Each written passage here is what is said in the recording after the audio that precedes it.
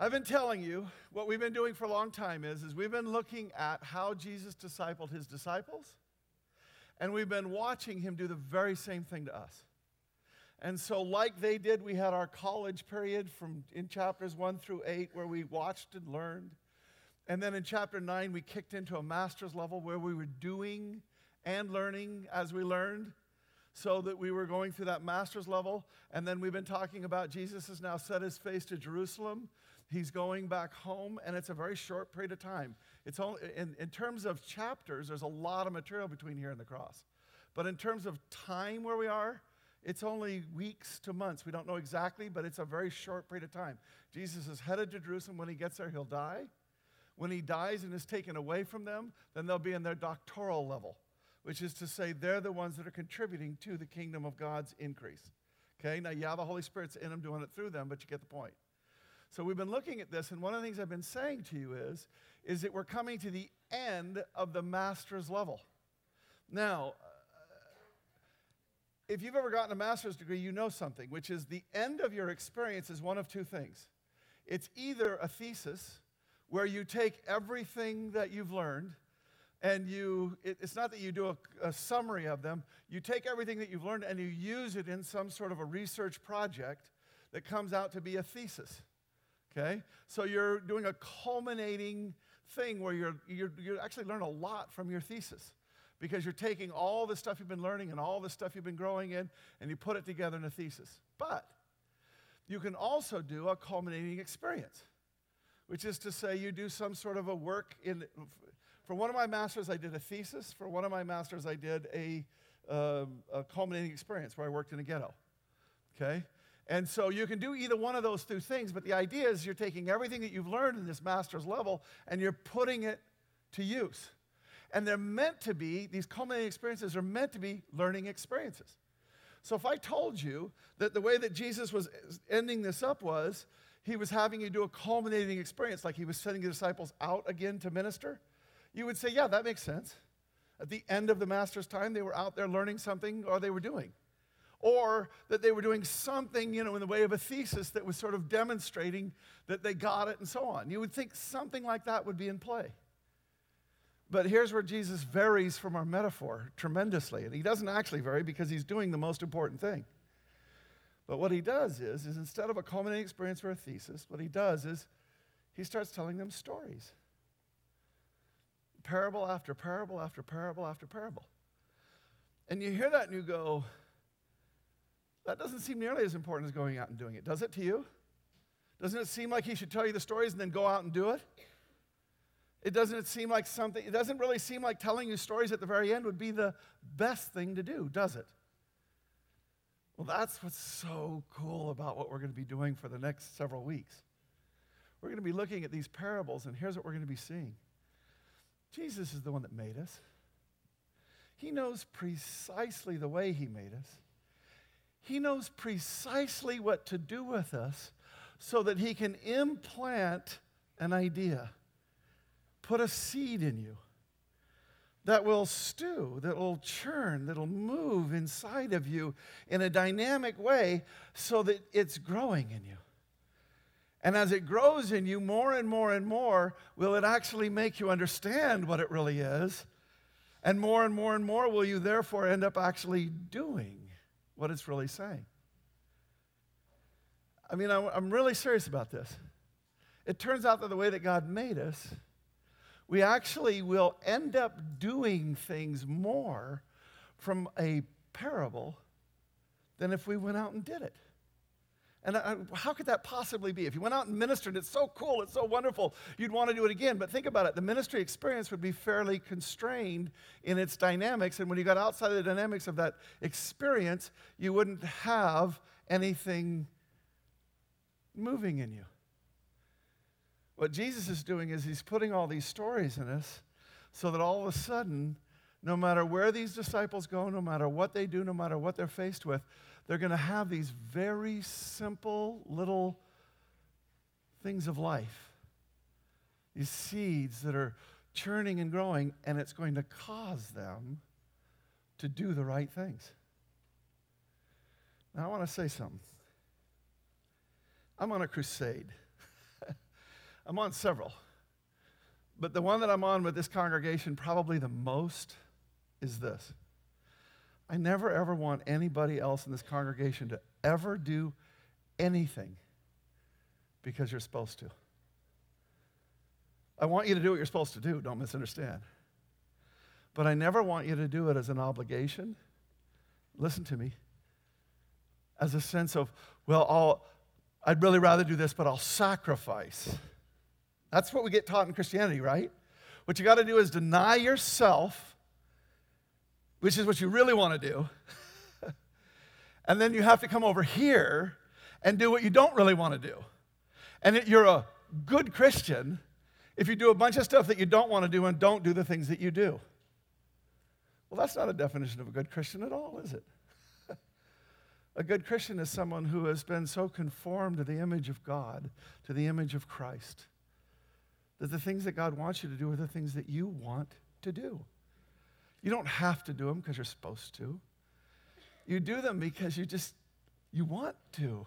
You can't imagine not doing that. That's the thing that you want to do. Now, does that sound like a better way to live your Christian walk and to live your life? And here's the really cool thing about it. When you actually get there, the chances of you actually doing what God has for you to do go way up. When you're doing what you want to do, you'll actually do it.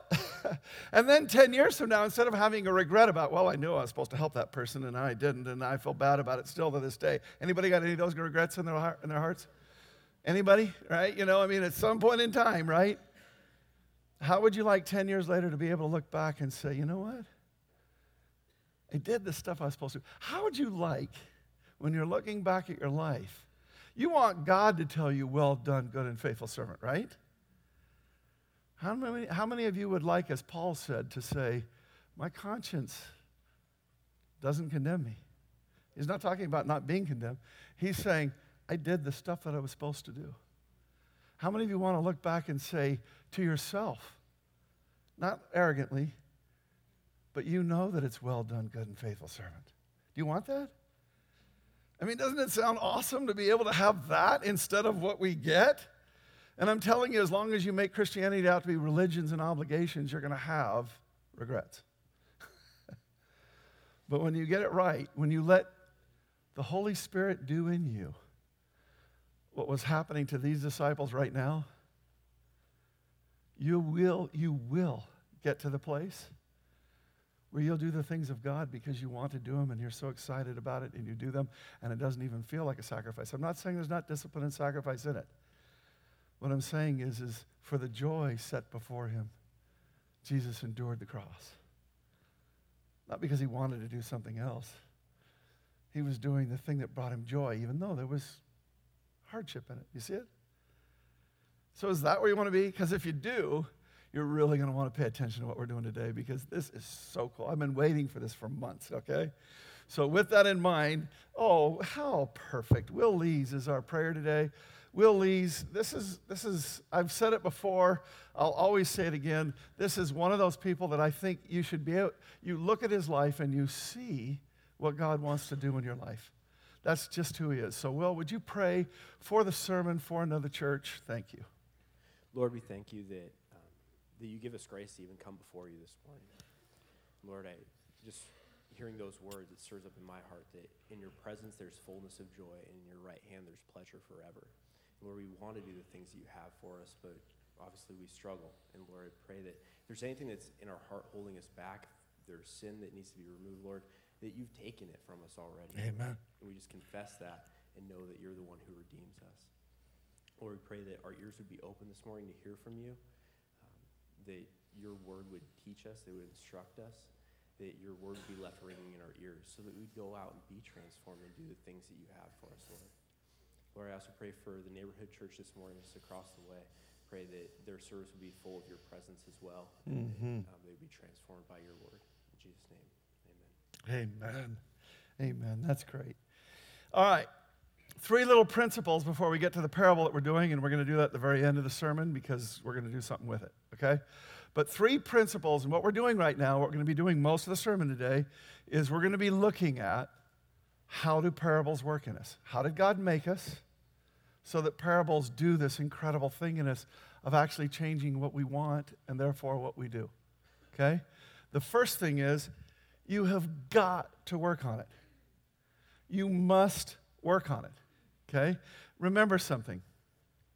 Early on in the ministry, Jesus uses a parable. By the way, one of the evidences of Jesus truly being God, in my mind, is parables. Because if you look at any other religion, you don't have parables. The closest you get is Buddhism, that will have, pithy little sayings that are parabic-like. But they still end up more in the realm of riddle, almost, than they do in the realm of parable. And I'll show you what I'm talking about. Most religions, the Quran is an outstanding example of this, are really mostly about rules of behavior. There's history and there's all that kind of stuff. But there's do this, don't do this, do this, don't do this, do this. That's why it can be argued about and everything else. But bottom line, what I want you to just understand is there's something in parables that's incredible. So when Jesus first uses a parable, at the very beginning of his ministry, it happens to be the sower and the seed. What the disciples come back to him, they say, why do you tell stories? Now in another version, what it's saying is what are we to make of this? Now here's the parable of the sower and seed. I'm not even going to read it to you because I just want you to hear it. This is the way it was given. This is the way I want you to experience it. It's a simple story. A guy is out sowing seeds. Some of it falls on hard ground. Birds come and eat it up. Some of it falls on rocky soil, springs down quickly, comes up, but the heat comes and burns it out. Some of it goes into weeds, and it grows up, it gets choked out by the weeds. Some of it goes onto good soil, bears fruit 30, 60, 100-fold. Now, the disciples come to him and say, huh? What are we supposed to make of that? Now, it's easy for us because we know the answer. But put yourself in their shoes. They don't understand the answer. Nobody understands the answer, right? And so what happens is Jesus comes along and he says, look, to you has been given to know this. Now watch. This is the principle that we're looking at today. And this is in the message, so it's a little breathier, okay? But it brings it out nicely. He replied, you've been given insight into God's kingdom. You know how it works. Not everybody has this gift. That's an unfortunate wording right there. That's the only thing about this translation I didn't like.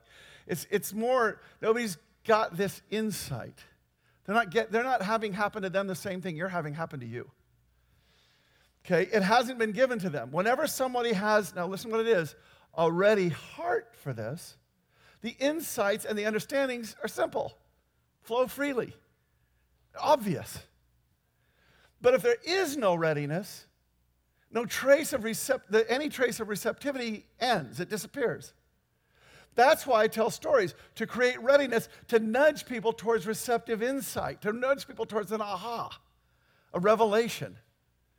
In their present state, they can stare till doomsday and not see it. Listen till they're blue in the face and not get it. And that would be the one where he says, seeing they don't see, hearing they don't hear. And what he means by that is they can hear the parable and they still don't get it. And so at the very beginning, he explains it to them. Look, it's real simple. The seed that goes onto the hard ground, the birds are Satan. It goes into a hard heart. It stays up kind of surfacey. Satan comes along and steals it. It's gone. The seed that God's trying to plant in your life about him. There's another seed that goes into rocky soil. It goes down and it springs up real fast, but it doesn't actually have a good root. So when persecution comes, it withers and dies. The seed that is in the weeds choke it out, and the weeds are what? The world. Riches, pleasures, the things that you want. These things of the flesh, these things of the world, choke it out. The other stuff goes into soil that's ready for it. Ready. Let me change that word ready. Looking for it. Trying to find it. I want you to think about something for a second, okay? The key variable in this is someone who has a ready heart. I want you to think about the difference between a riddle and a parable, okay? If you know the answer to this, don't say it, because those of us who were older heard this a lot when we were on the playground in kindergarten, okay? If you're young, you probably haven't heard this one before because it's not germane anymore. But bottom line, okay, here's a riddle. Don't say it, what is black and white and red all over? Now, a lot of people are laughing because they know exactly what that is. But now I want you to think about something. Here's the way that we can handle a riddle. the first thing that we can do to it is say, I don't care about that. And we can walk away, in which case, no matter, even if you hear what the answer is, it doesn't matter to you because it wasn't anything in you, right? You didn't do anything, you didn't care. Another way that we can handle it, and this is the way most people, what they do with riddles is, they give it a little shot, they work at it a little bit, but then when they can't figure it out, they move on. So they put a little time and effort into it, but not much. If they heard the answer, they go, oh, that's interesting, but if they move on, it wouldn't impact them. It wouldn't make a difference in their life. The third person works at that riddle. They work on it, and they work on it, and they work on it, and they work through it, and they pray, and they seek, and they do all kinds of things, and they work at it so hard, and then all of a sudden, got it. Aha. Right? Got it. Or they work at it really, really hard, and then somebody finally, I can't figure it out. Tell me what the answer is. And they say, what's black and white and red all over? A newspaper. And then they go, oh, okay, it was totally simple, it was totally obvious, but because they worked on it, whether they figured it out for themselves or whether it was told them, when they got it, it was an aha. It was, oh, that's what it is. Now here's the key. That stuff is what will stick in us. The stuff that we work at is the stuff that'll stick, and we're just about to get there. In fact, let me go ahead and get you there now. The first thing that we have to do, if we're ever really going to get parables to change our lives, the first thing we have to do is we have to work at them. What do they really mean? Not just hear them casually and then move on. You have to work at it. And then the second principle, really simple. You must experience the aha, the revelation and appreciation by working on it.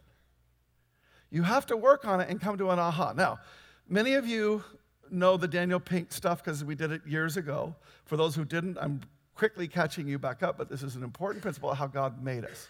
Here is the popular misconception. It's a misconception. It's not true. Here's the popular understanding of what right and left brain are. Left brain is doing the accountancy, right? They're doing all the analytics and they're doing the hard work and the mathematics and so on. And right brain is having a picnic and having fun and being creative. See, and you can be left brain and work, and then you can go home and play your guitar and be right brained. Okay, that's the kind of misconception of what brains do. Let me tell you what they actually do, because it's much more complicated than this. I believe this to be an actual imaging of the brain. The first image to the left here is high at the top, and then the second one is a slice down inside. And I believe this is an actual image. If it's not, I apologize. It's just an animation of what they're saying. But I want you to see something about this. Do you see how, as a person is thinking, that the left and the right's working? It's not like when you're doing math, only your left brain's working. That's just not true.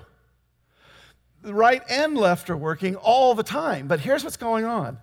The left is gathering information, gathering facts, gathering data, gathering stuff all the time. And then what happens is the right comes on top of all of that data. And one of the most popular ways to talk about it right now is pattern recognition.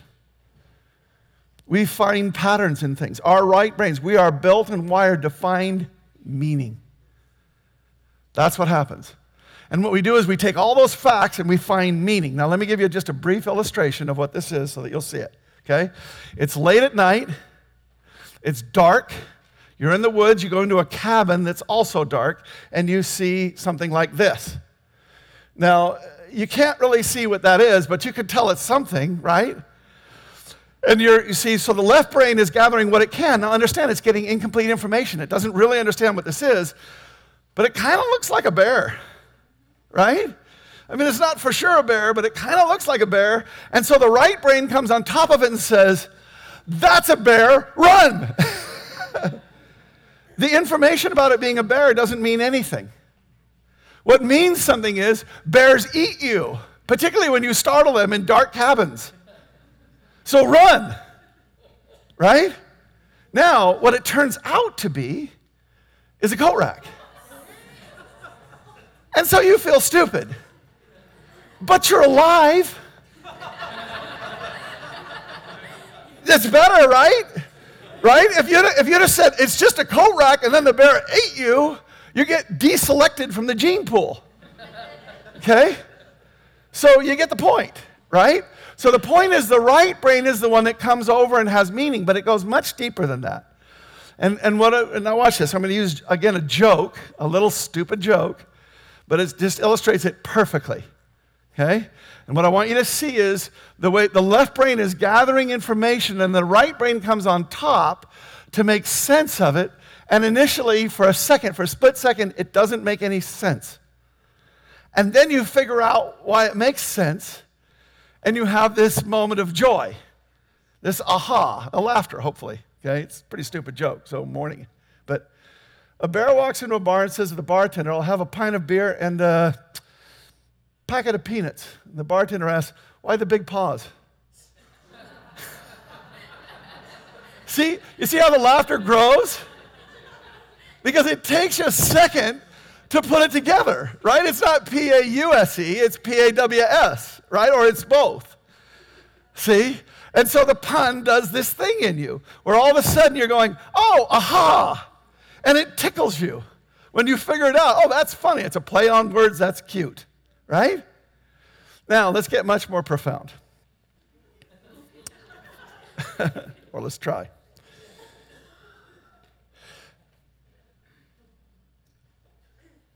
I don't know if I want to tell. What I want you to see is, here's the point. Okay, let's do it this way. Math. How many people in this room love math? Now, we're in Bellevue, so we're going to get too many hands going up for the regular population, okay? How many people love math? Love. I'm using the word love. See, I got 2 hands going up in some people. Oh, my gosh, right? How many people in this room hate math? Many, many more hands, even in Bellevue. You do realize that all of your guys' jobs depend on the guys who love math, right? You do realize that's what drives the economy around here, right? Okay? But now here's the point, see? Here's the point. If you don't love math, here's why. It never meant anything to you. You had to memorize Pythagorean, I can't even say it. Pythagorean, what is it? Come on, say it. That one. You had to memorize that theorem, but you don't know what it is, and you don't know what it means, and here's what people that hate math always say, I'm never going to use that in life. I never need to know the volume of anything. Okay? I look at the can, I look at the water, and I put the two together, and that's it. Okay? You didn't do math on that. Okay? I don't need math. So now here's what's happened. You gathered a lot of information. You know why? Because they make you take a lot of math classes in school, even in college. And you're a fine arts student, and you have to take a math class. Not anymore now because we let people not do that. But the bottom line is you have to, if you're just gathering the facts, it never means anything to you. Here's the people in here that love math. Here's why they love math.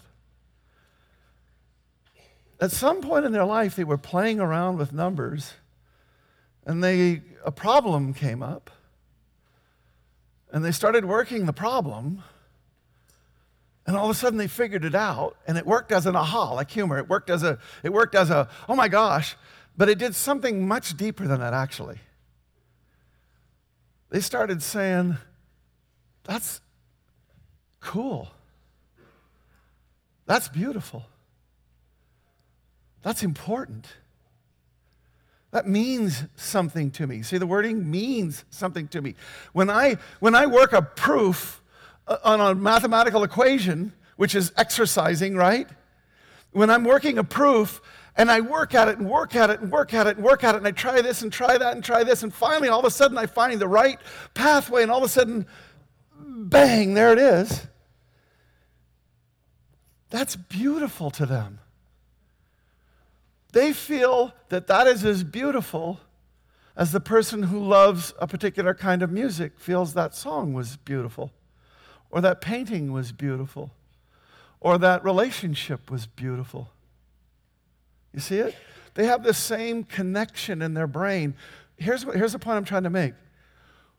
When right brain comes over and works at it, what happens is at some point in time, it becomes something else. And when it becomes something else, It's planted in you. You want to know the truth? Is anybody in here one of these mental athletes, where you teach your memory to do memory things? Nobody? It's becoming more and more popular. You know how they do that? They actually take things that the brain is particularly bad at, which is information. Storing information is not actually very good at that. What they do is they take it and make it meaning. Like they'll build a house, their home, and they'll walk into the first room and they'll say that first factoid is hanging on the coat tree. This is something that means something to them. And they hang that factoid there, and then they hang the factoid there, and pretty soon they can memorize thousands of digits of pi, and they can remember names, and you see what I mean? What they're doing is they're taking what the brain isn't good at, which is facts, and they're taking what it is good at, which is meaning. They turn the facts into meaning, and when they do, when you get those facts into meaning, it becomes meaningful to you, and you never forget it. You don't. It's always there, and you can call on it and use it. So we've just learned another principle now. You must work on it, and you must experience the aha, a revelation and appreciation. You must work on it so hard that you get to a moment that is like, oh my gosh, that's incredible. When you get there, you own it. That's the way God made us. And then we go to number 3. If you get steps number 1 and 2 right, you reset the planks, the receptors of our elephant. Now, this is from last week, so if you were not here last week, I'm sorry. Go back and listen to the sermon, please. I think it was a good one. It was too long, but it was good. Okay? But the bottom line is, I want you to just understand briefly what that was that we did last week. Okay, here's how we are, narcissists and egoists that we are. When we see that guy sitting on that elephant, we think that guy's driving that elephant. Now, you can actually teach an elephant and drive it. You can do that, but let's take that out of the equation, because here's what's being said in the book, Righteous Mind, which is talking about how our brains are built. And what it's saying is we like to think that our reason is why we feel. We like to think that our reason is in control. In truth, what all the research, and we were to the point now where we're doing such great detailed research on this that we know this for a fact now. This is no longer speculation. The fact is reason, the vast majority of the time, sometimes it can change how you feel. That's one of the things we're doing as Christians. We're letting the Holy Spirit change how we feel. That's what we're doing with parables. So it can happen, but for the vast majority of things, what you have to understand is this. Reason is ad hoc. That means after the fact. So what happens is somebody tells you something and you have an immediate reaction. We talked about it last week. You have an immediate reaction to it, and then what your reason does is come up with a reason why you're right. And if somebody's arguing with you, why they're wrong. That's what reason does. It's ad hoc, after the fact. You didn't reason yourself into the sense of what was right and wrong. You had a sense, and then you used reason to explain it, as if it was reason first, but it isn't. See it? So what we have to do is we have to understand the elephant's pretty much going where it wants to, and you're just along for the ride thinking you're in control, and you're not. And so, how do you get your elephant changed? If your elephant's leading you the wrong way, the joke that we had last week about, you need to start making decisions that don't require a time machine.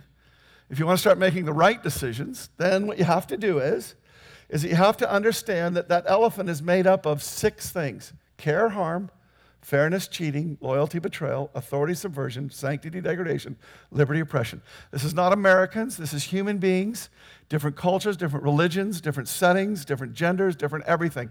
The brain is wired so that the sense of right and wrong that we have in us, what we call the conscience, okay, that's what the Bible calls it, that sense comes from these 6 variables. And here's what the facts are.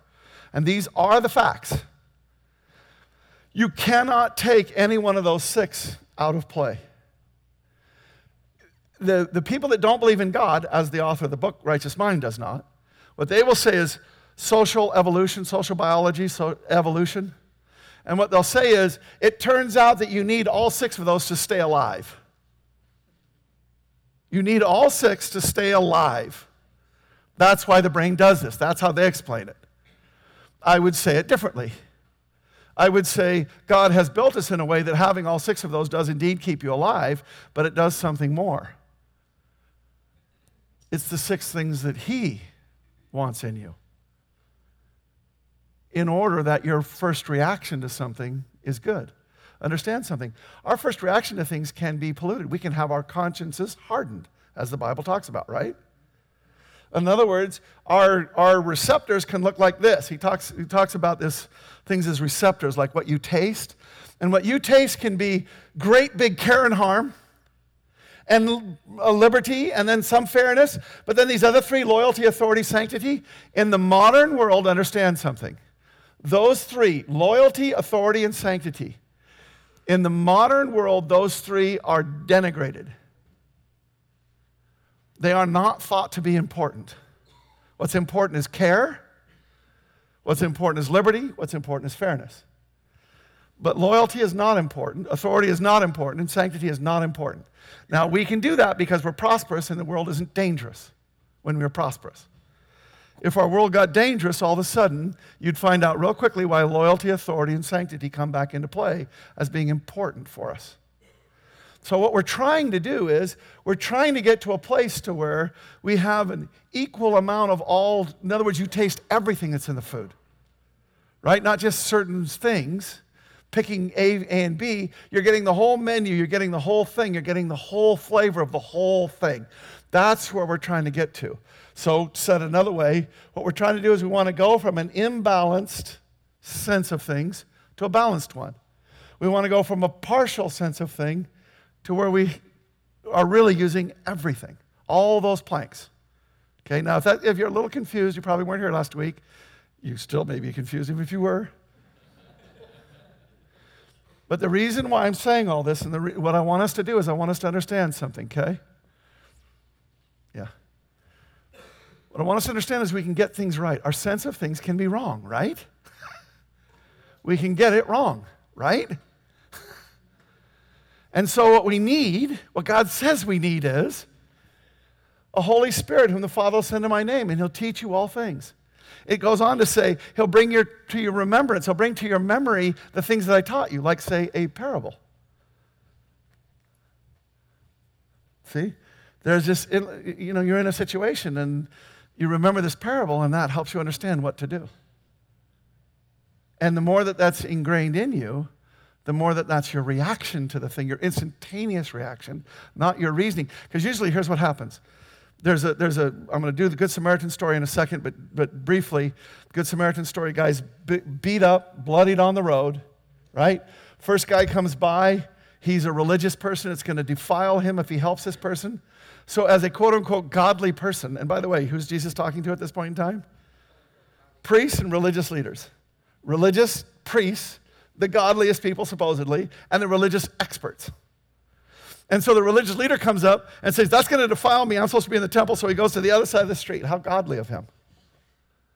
And he's saying this right to them. So they're getting this parable. We talked about how parables were difficult to understand.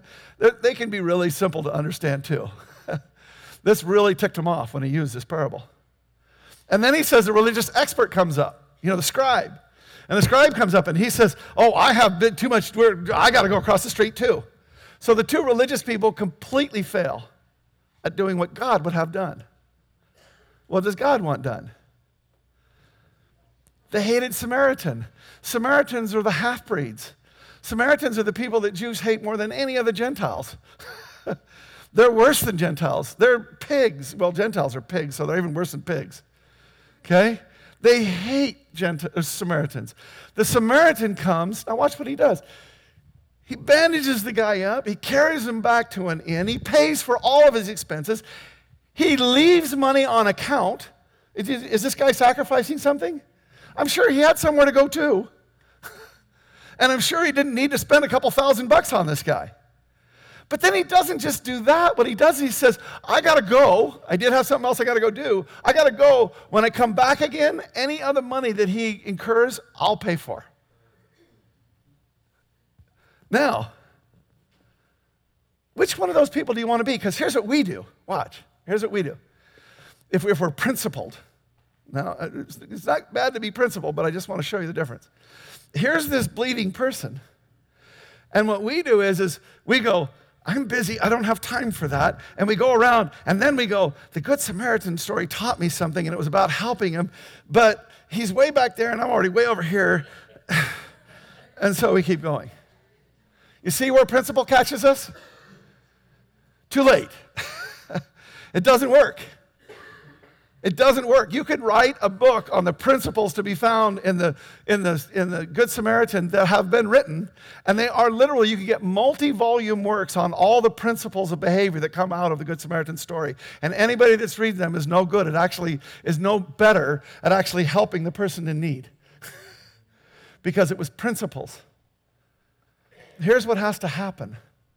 You have to hear that story and you have to say, I want to be the kind of person who's not going to go by that person and then end up regretting it.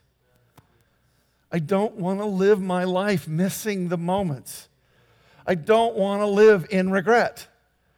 So I have got to own this story. I got to work on it. I got to work on it until it becomes a revelation to me. Here's how you work on the Good Samaritan story, really simple. What makes you not want to help the guy? That's a great place to start, right? What makes us not want to help him? Well, you might get bloodied hands, or you might not think you have enough money, or you just don't want to do it. You got to get past. You got to work on it until God gives you an aha. And when God gives you an aha, you will own it. And when you own it, your first reaction will be to help the guy. Now, we're actually going to do this in just a few minutes. We're going to actually do this with the parable that we're looking at today. But what I want to show you is, okay, the Helper, the Holy Spirit you send in my name, he teaches you everything. He's the one that's helping you get balanced.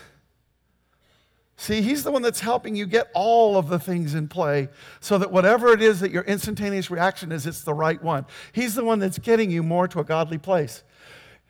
If you don't have the Holy Spirit because you don't know the Lord, welcome, great to have you here, but understand something. You still have a conscience, and the Holy Spirit is still speaking to you. Now, when he does speak to you, you can ignore him. In fact, you can even get to the place to where you're saying, I think that conscience thing is wrong.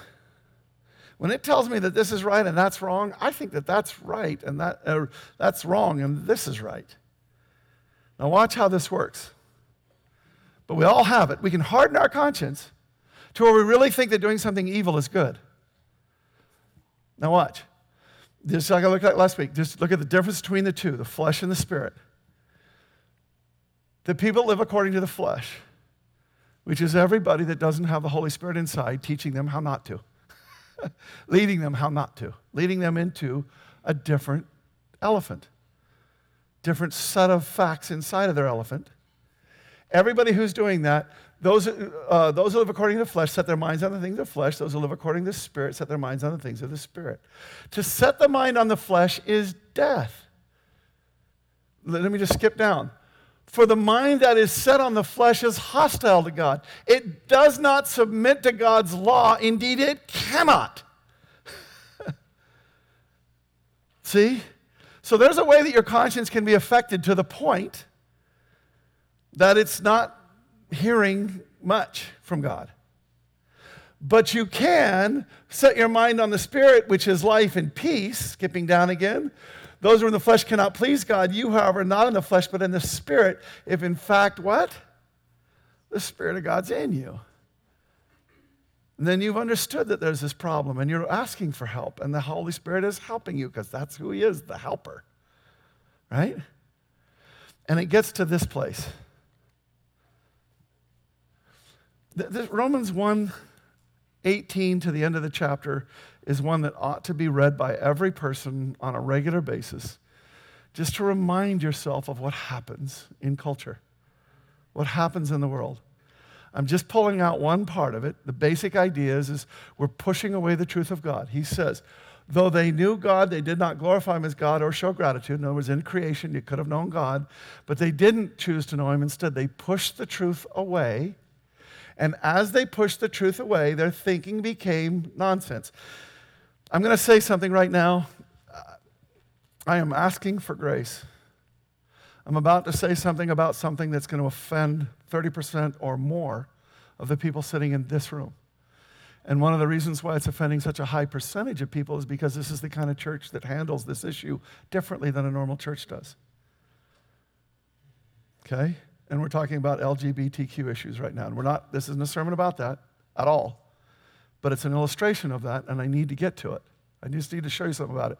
But I'm asking you, if you're here and you think that there's nothing wrong with that there's no issue with that that's fine, which, by the way, if you're under 30 years old, it's only about 20% of you that think there is an issue. The rest of you think, right, as we had somebody say one time, the rest of you think, we're right, you're wrong, you're going to die, it doesn't matter, we'll wait till you're dead, and then it'll be right like it's supposed to be.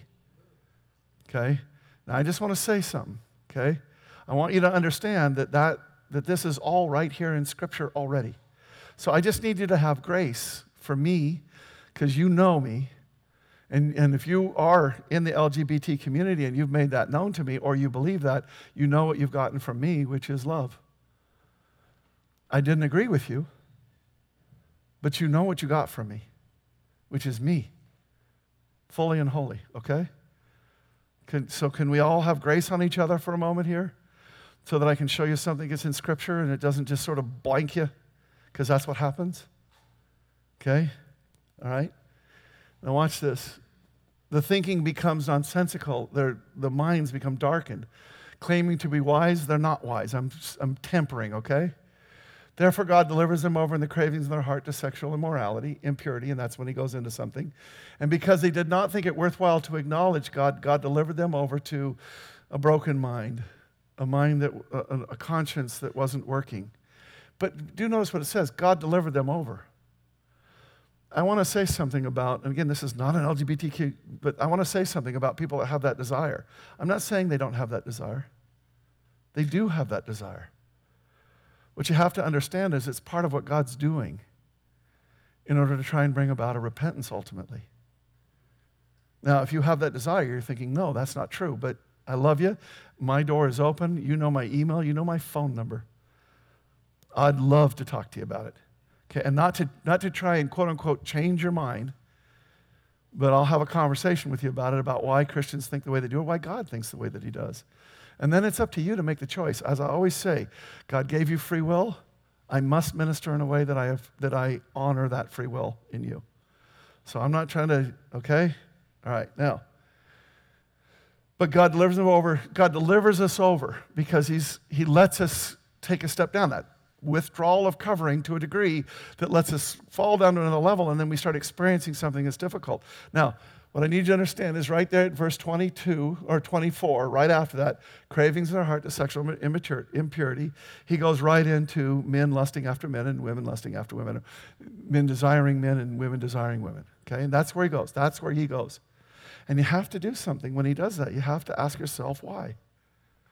Why is that right in the heart of there? Or more accurately, what I have to do at this moment in time, what I just want to say is, do understand something. When a popular celebrity stands up and gives an impassioned speech that is filled with care, the beautiful thing about this thing that we're learning about righteous mind is you can give people due where due is due. Okay? There are people that care about people being happy, about people loving who they want to love. In itself, that's not a bad thing. God wants us to care. God cares. Cast your cares on him who cares for you. Thank God he cares. Okay? But the point is you can so overwhelm the care part that you lose the other things that are in there. And what I'm trying to go to is what our culture is doing right now in incredible fashion. We're pushing a truth away from ourselves. I almost don't want any amens. I appreciate you saying that, but I just want to say I don't want it to be judgmental. I don't want it to feel like somebody that's struggling with this or that doesn't believe this way is being judged. So no, just compassion on that too, okay? But here's what I'm saying, is that when we push that truth away, what he's saying is it'll lead to even more confusion. That's the argument God's making. And we're right in the middle of this dynamic right now in this culture in such a heavy way. Because it is almost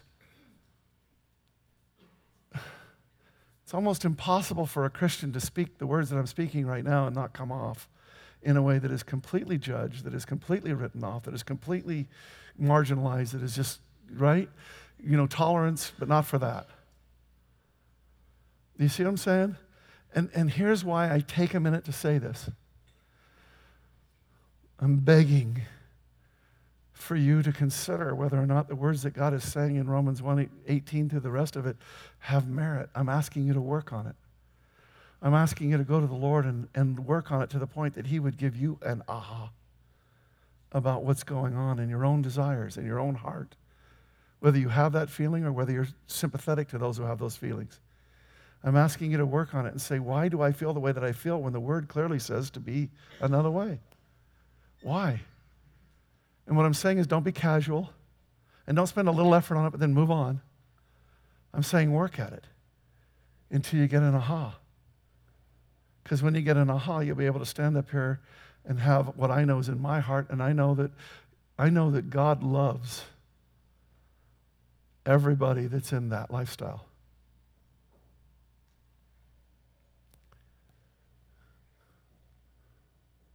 And I know that I exemplify and manifest His love and care. Not with compromise. You can feel it, right? This is important. We need to be able to find a way to dialogue about it in a way that we're being generous to each side, and in a way that will allow us. Our job is not to convince otherwise. Our job is simply to present, is simply to offer. Okay? But you see what can happen about your conscience?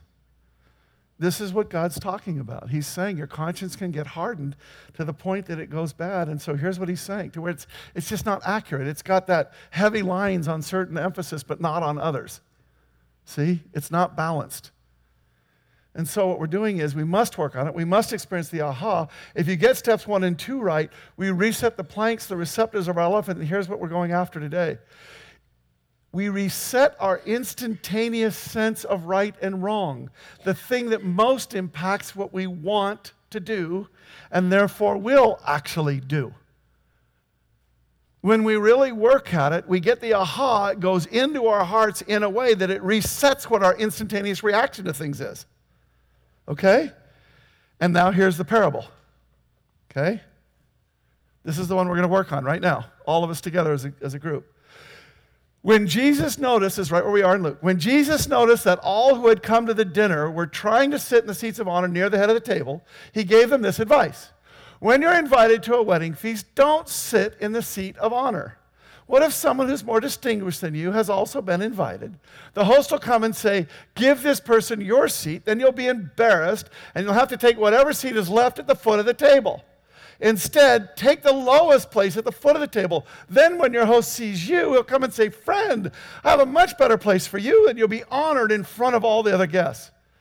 And now He's not just giving them advice, He's going into, for all those who exalt themselves will be humbled, and those who humble themselves will be exalted. Now, let's hit this parable casually. What does it say? Just call it out. What is it telling you to be? Humble. Really hard, right? You got it, I got it, now I can move on. No, guys, come up. The guys that I asked to come up. I want to show you why that doesn't work, okay? Where's Philip? You got to come, okay? Okay, here, take this chair and put it on that side. Try not to hit the monitor. You guys, right over here, okay? Yeah, that'll work. Okay, you got to come here. You got to put that chair right next to it there. Here, just like this. There's a careful seating. Okay. All right. Now, this is a business setting, and who's the boss? He's got the tie on, so there's a big hint, okay? So Philip is the man. He's the boss, and these 4 guys are going out to dinner. As you can see, they weren't smart enough to put the tables around, or the chairs around one table. But there's this seating. This is the seating, and these 3 guys are the guys that want a promotion. They're the guys that want something more, right? So, Philip goes and he sits down. These guys are behind him. Now, what you guys are doing is a little bit like musical chairs because you're trying to make it to where that is not the chair you get into. You're trying to get in the seat at the right or the left. So you guys jostle and play musical chairs until somebody gets the one. Now you go and sit down here. See? See?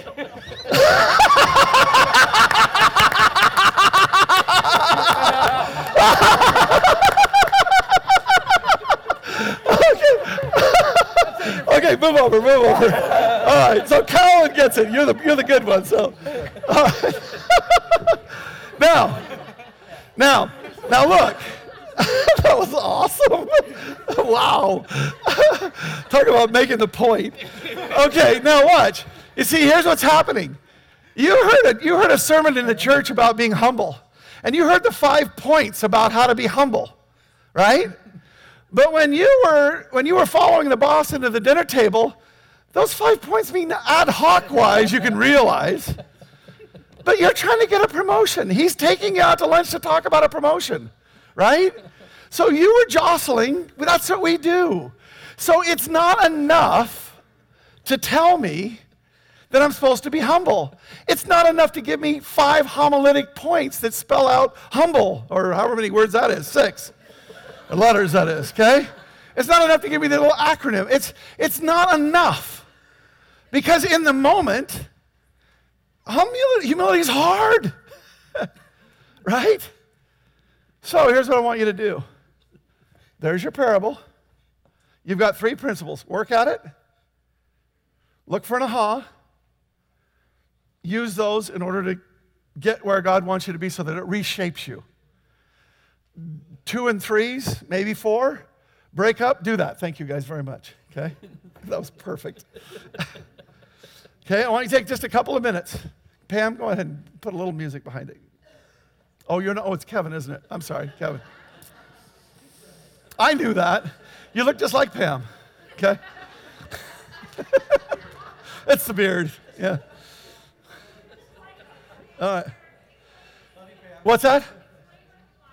What I want you to do is I want you to talk, and I want you to say, you know from the parable you're supposed to be humble, but how does this parable make you reset the planks, rejigger the balance so that you would actually be humble? What's in this parable that if you work at it a little bit, you'll see, oh my gosh, oh, that's what he's actually saying.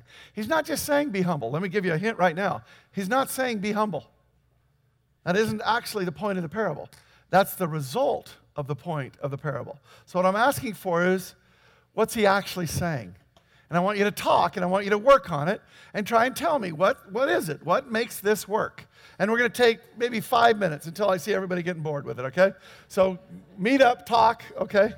Hey, Adam, we need to work on this strut. Oh, really? Yeah, it's still pretty trippy. Thank you. Sorry.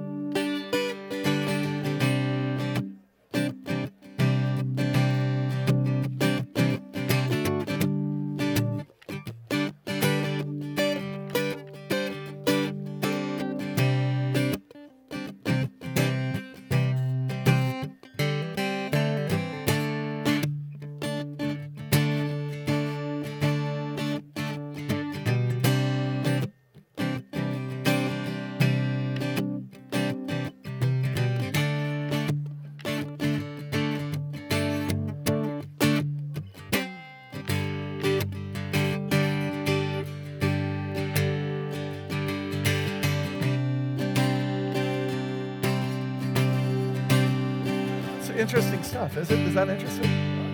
Yeah.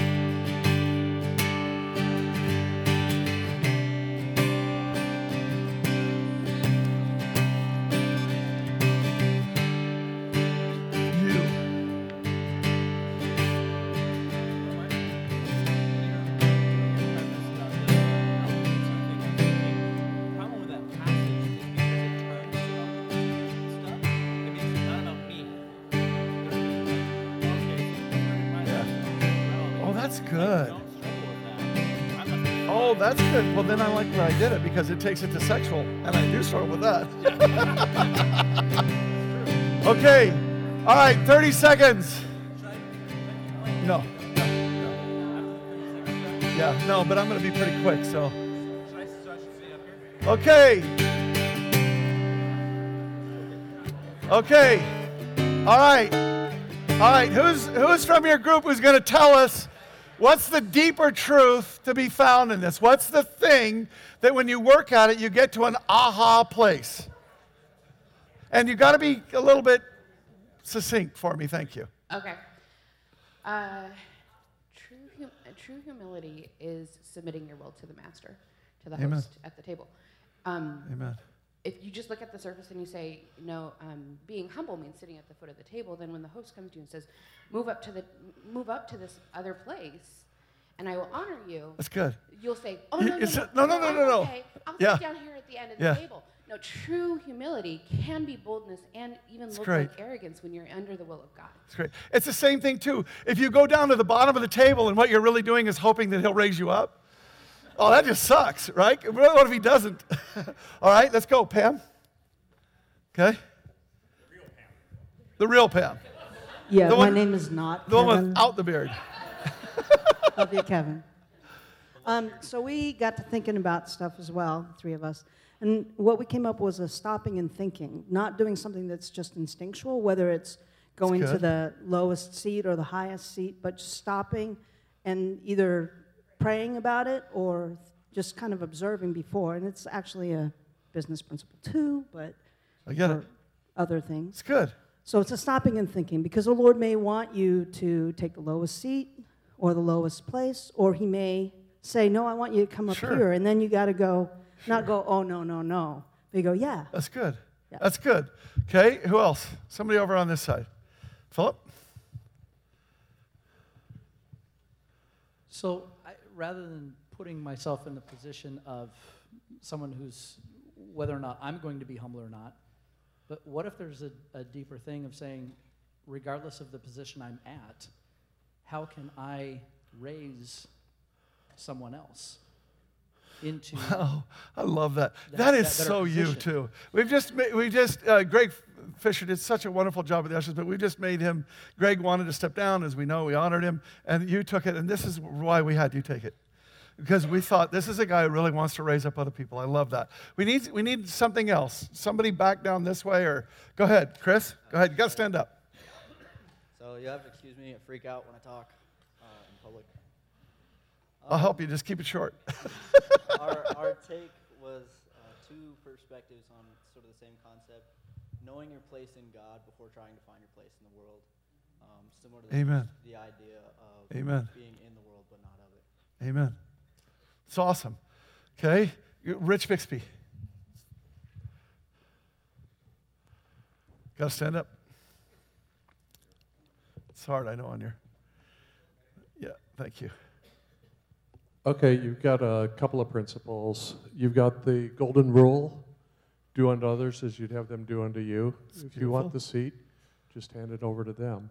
Another one is to do whatever you do heartily unto the Lord, and He'll take you and He'll reward you. And that's what's in Matthew 6, verses 1 through 5, which also ties into the first fruits. When you give, or whatever you do, just do it because that's what's in your heart to do. Don't do it to be seen of men. If you do it to be seen of men, then you already have your reward. Yeah, it's great, Rich. If you're doing it unto the Lord, it says that He'll reward you. Let's do one more, Lance. Okay. Down here. Oh, did you already have one? We'll go here and then we'll go. Okay. Okay, so at the beginning, the guests all come in and order themselves as they see fit, but that doesn't matter. The host comes in and puts people where they're supposed to be. Oh, I love that. That is awesome. That's going to get to where we're headed to right now, too. One more, okay? Yeah, I was just thinking, no matter how important or smart or whatever you think you are, there's always someone more important, smart, Amen. whatever, out there. That's right. And it's only a matter of time before you run into an event where you're going to both be there. Yeah. So don't always just like, okay, wow, I must be the most important person that got invited to this one. I love it. I love it. All right, now let me tell you to where I got to as I worked on this, and let me make it clear. I had more time than you did. Okay? I had days to work on what's the deeper message. And here's what I think is actually going on. Okay? What's Jesus really trying to communicate to us? Aren't you sick of trying to push a rock up a hill? Aren't you sick of being in this position where you're having to jostle with other human beings that you would love to count as more worthy than yourself, but you'd also love that raise? You'd also think you might even be better at the job, and you may well, in fact, be better at the job. Aren't you sick of carrying everything on your shoulders, of carrying all your life on your shoulders? Aren't you just... When you're young and filled with testosterone as a young man, pushing a rock up a hill can actually seem like it'd be fun. But when it rolls over you a couple of times and crushes you, you get to thinking that that's fun. Women can be, particularly in the way that things are now, just as aggressive, just as self-promotional, just as self-oriented. The fact of the matter is, when you're self-oriented, here's what the problem is. You're the one that has to carry it. And it just is exhausting. God lets people experience things so they'll come to repentance. If you would like to self-promote yourself, He'll let you push the rock up the hill as many times as you want. But finally, one day, you'll become what we call wisdom. And you'll say, I'm not supposed to be pushing a stupid rock up a hill. God is the one who made me a masterpiece. He's created me new in Christ Jesus so that I could do the good things He planned for us long ago.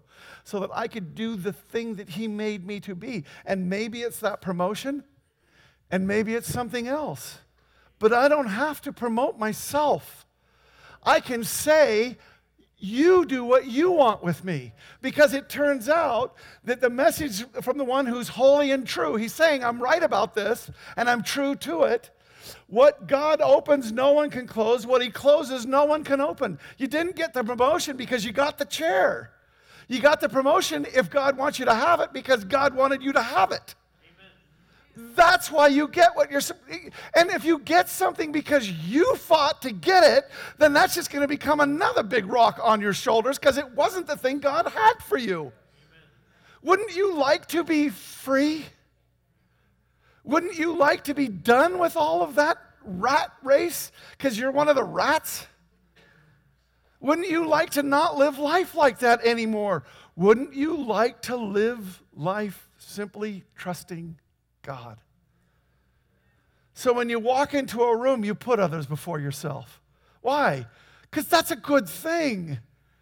And if God wanted you to be at the wherever, it's going to, if you want to be reasonable, you can argue just as easily that the guy that sits at the bottom of the table being humble is the thing that God was looking for.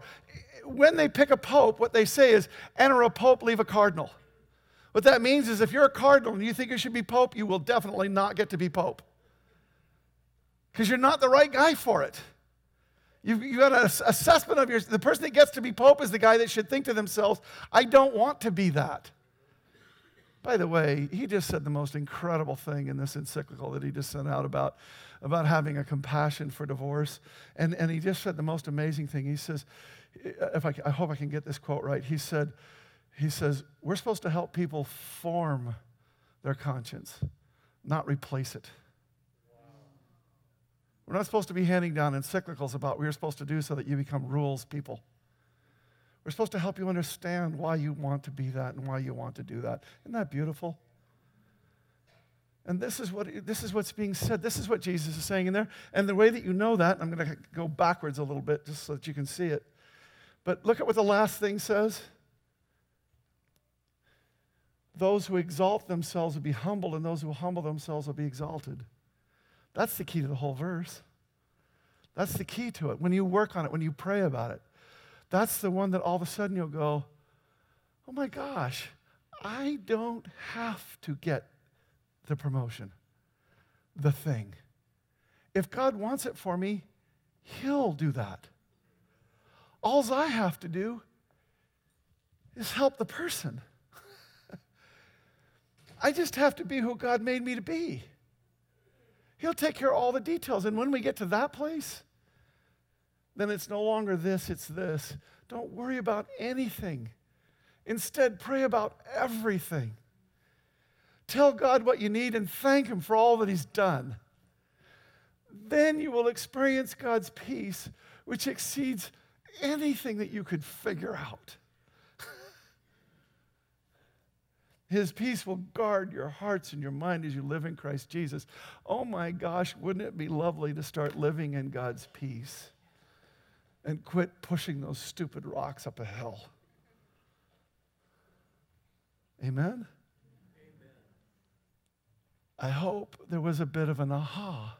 If you'd worked on it hard and spent some days on it, it would have been an even bigger one. You get it? In all these parables, we're going to be using that simple little rule. Work hard at it. Look for the aha. The thing that totally gets you to where, do you feel it? You see, it's not me anymore having to think about the principles of being humble and so on to help that person or to sit at the bottom of the table. It's now just automatic in me. Oh, God's the one that's got me. I don't have to worry about that. Let them worry about it. That's what they do. I get to just be in God. I get to just be at peace. And He'll do with me what He wants to do. Lord, in Jesus' holy and precious name, thank You for setting us free. That's what You did. You came and You set us free. Oh, God, thank You for setting us free. We just keep not knowing that. We find out there's so many ways in which we're still in bondage.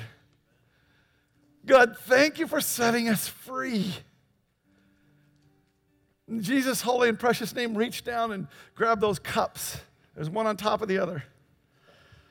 And in that bottom cup is this striving, rat-raced, rocky, boulder-crushing, stupid reality that we've all chosen. And it broke you. So take your finger and break it. And we lift it up to You, God, because what we're saying is You took all of that nonsense and stuck it in the grave where it belongs. And what You brought instead to us was healing. There is healing in Your wings. There is healing in Your cross. By Your stripes we have been healed. So we take this bread together right now saying, God, thank You for healing me from the very things I was doing that were killing me. In Jesus' name, take together. And now in Jesus' spectacular name, and because of God who loves us so much, God, You have given us a life of freedom. You have given us a life where we can be at ease, at peace, no matter what's happening. It doesn't mean there's not going to be hard times and sacrifice, but You will cause us to want what You want, and for the joy set before us, we will endure. Not just endure, we will prosper. In Jesus' holy and precious name, God, we lift this cup in which is all the incredibly, exceedingly beautiful and wonderful things that You have for us. Hallelujah, God, thank You. Take this cup together to be free.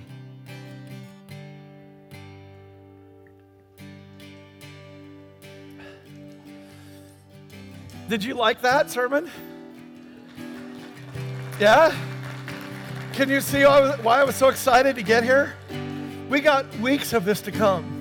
These incredible insights that God has that set us free. Let's come forward, ushers. This is a beautiful time to respond to God in freedom. Not in some bondage, not out of some obligation. God loves a cheerful giver, and what that means is God loves people who are just saying, I love pouring into your kingdom. You who have poured all out to me, I love pouring back into you. 10% and much more. In Jesus' holy and precious name, God, receive from our hands our thanksgiving. Receive from our hands our praise. Receive from our hands an act of our love. Receive right now us as we say, I'm in with you. In Jesus' name.